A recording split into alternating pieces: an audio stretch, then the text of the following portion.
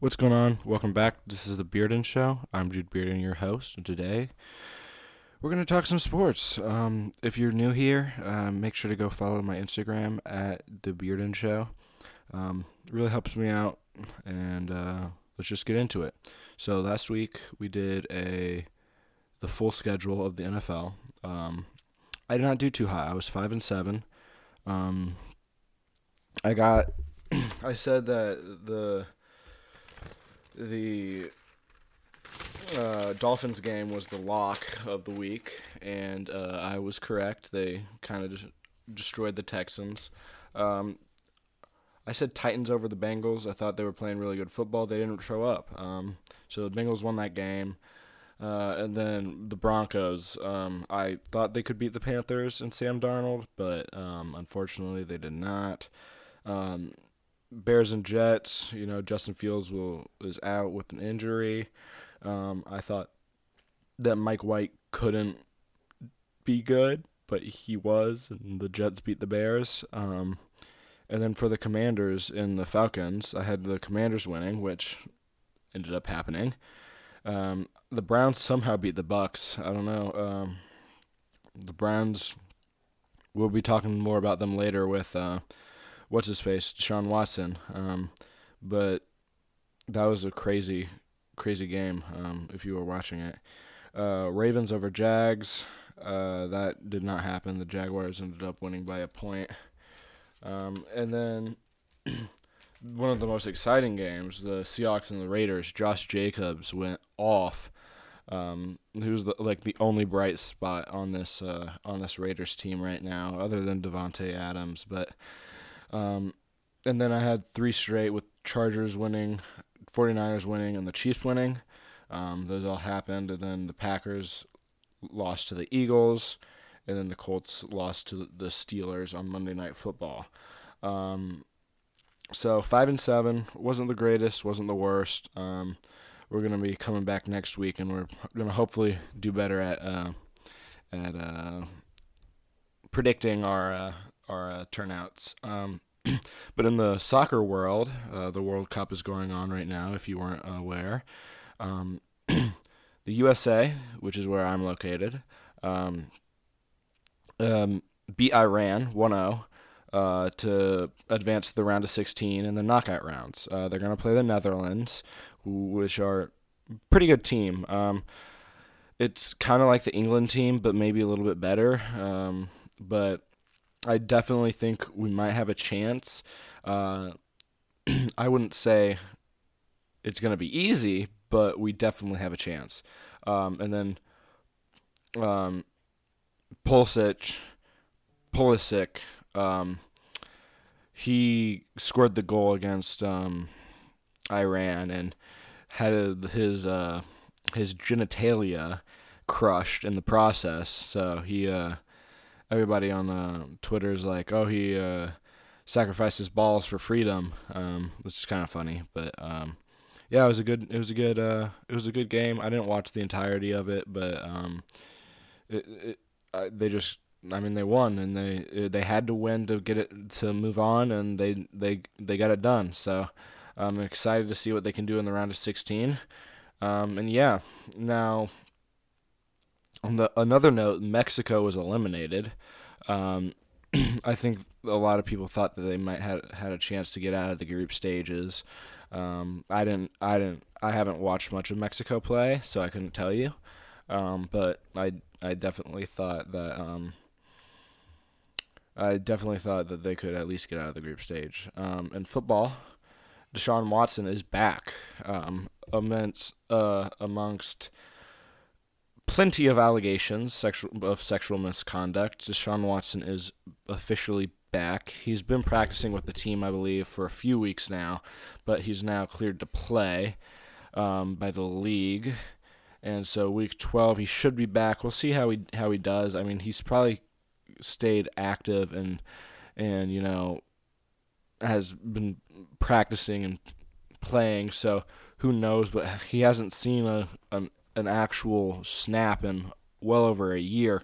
So who knows what Deshaun Watson can do? Is he going to come back and he's going to be Russell Wilson of the of the Browns, or so there's a lot of uncertainty when it comes to Deshaun Watson, because who knows if he's going to be able to perform at the level he was performing at with the Texans, which was a pretty high level. I know that they were going hands in hands with Mahomes and the Chiefs in the playoffs one day. I just remember that off the top of my head. But in other news, Monday Night Football was kind of a dud. I mean, it was a little bit exciting, but the Colts just got beaten by the Steelers. They had a chance. They had some chances. Couldn't capitalize, and that team looks awful, the Colts do, and it's rough out here.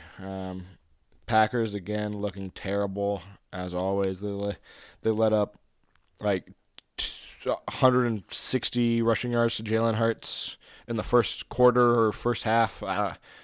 It was rough. And then, the Seahawks, they were looking really good at the start of the year. Geno Smith was maybe up there in the comeback player of the year voting. He's kind of died down a little bit, but I think he's still solid.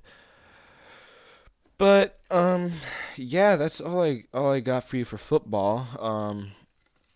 I will be releasing another episode later, probably tomorrow, of my picks for the weekend, because I'll be out of town. So, yeah.